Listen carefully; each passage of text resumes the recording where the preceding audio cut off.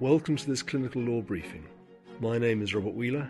I work in Southampton as a children's surgeon and clinical lawyer, and hope this podcast concerning a legal aspect of clinical life will interest you.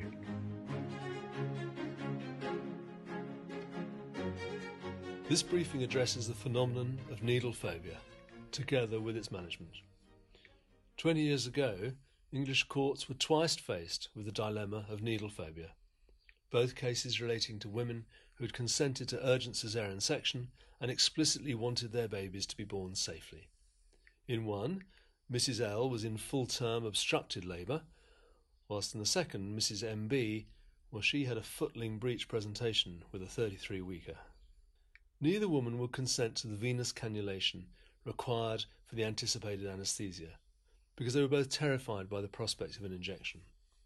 In the first case, the judge ruled that Mrs. L had demonstrated capacity to consent for the operation, but he found that her extreme needle phobia amounted to an involuntary compulsion, disabling her from weighing and balancing treatment information, thus removing her capacity to refuse the procedure. Her phobia compelled Mrs. L with such a force that her own life would be in serious peril.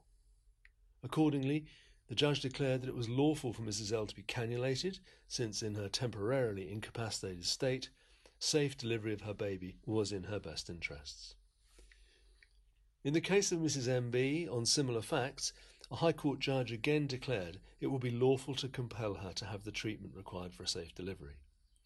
An appeal was immediately launched, but the Court of Appeal dismissed this in the early hours of the following morning.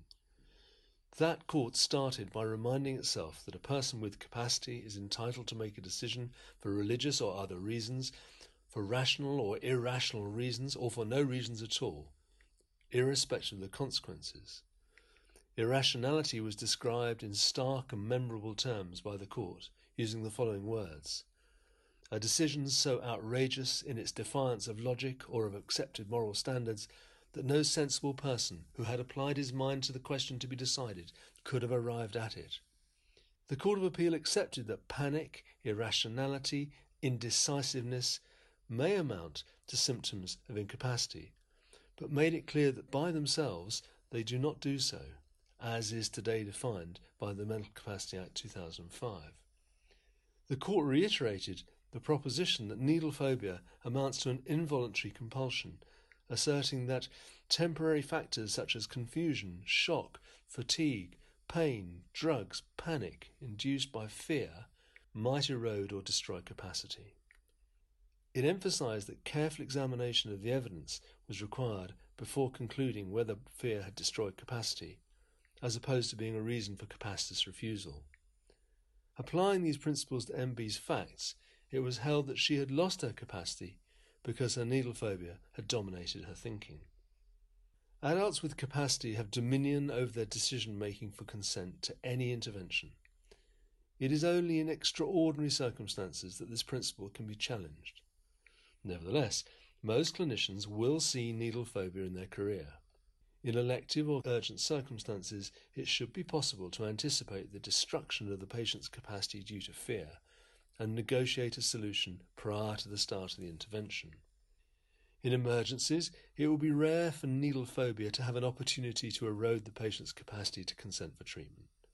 Most patients are usually very unwell in the prelude to their emergency intervention. The illness itself may have rendered them incapacitated, or at the very least, the severity of their plight prior to surgery or other procedure may overshadow the panic that the prospect of cannulation might induce in less onerous circumstances. But should needle phobia stand in the way of emergency treatment in a patient who otherwise has capacity, it would seem likely that a telephone application to the High Court at any time in the day or night will produce a similar result to that in these two obstetric cases. I hope this was useful, but if you would prefer to read rather than to listen to me, by all means look at the Clinical Law website on the UHS webpage, or type Clinical Law into a search engine.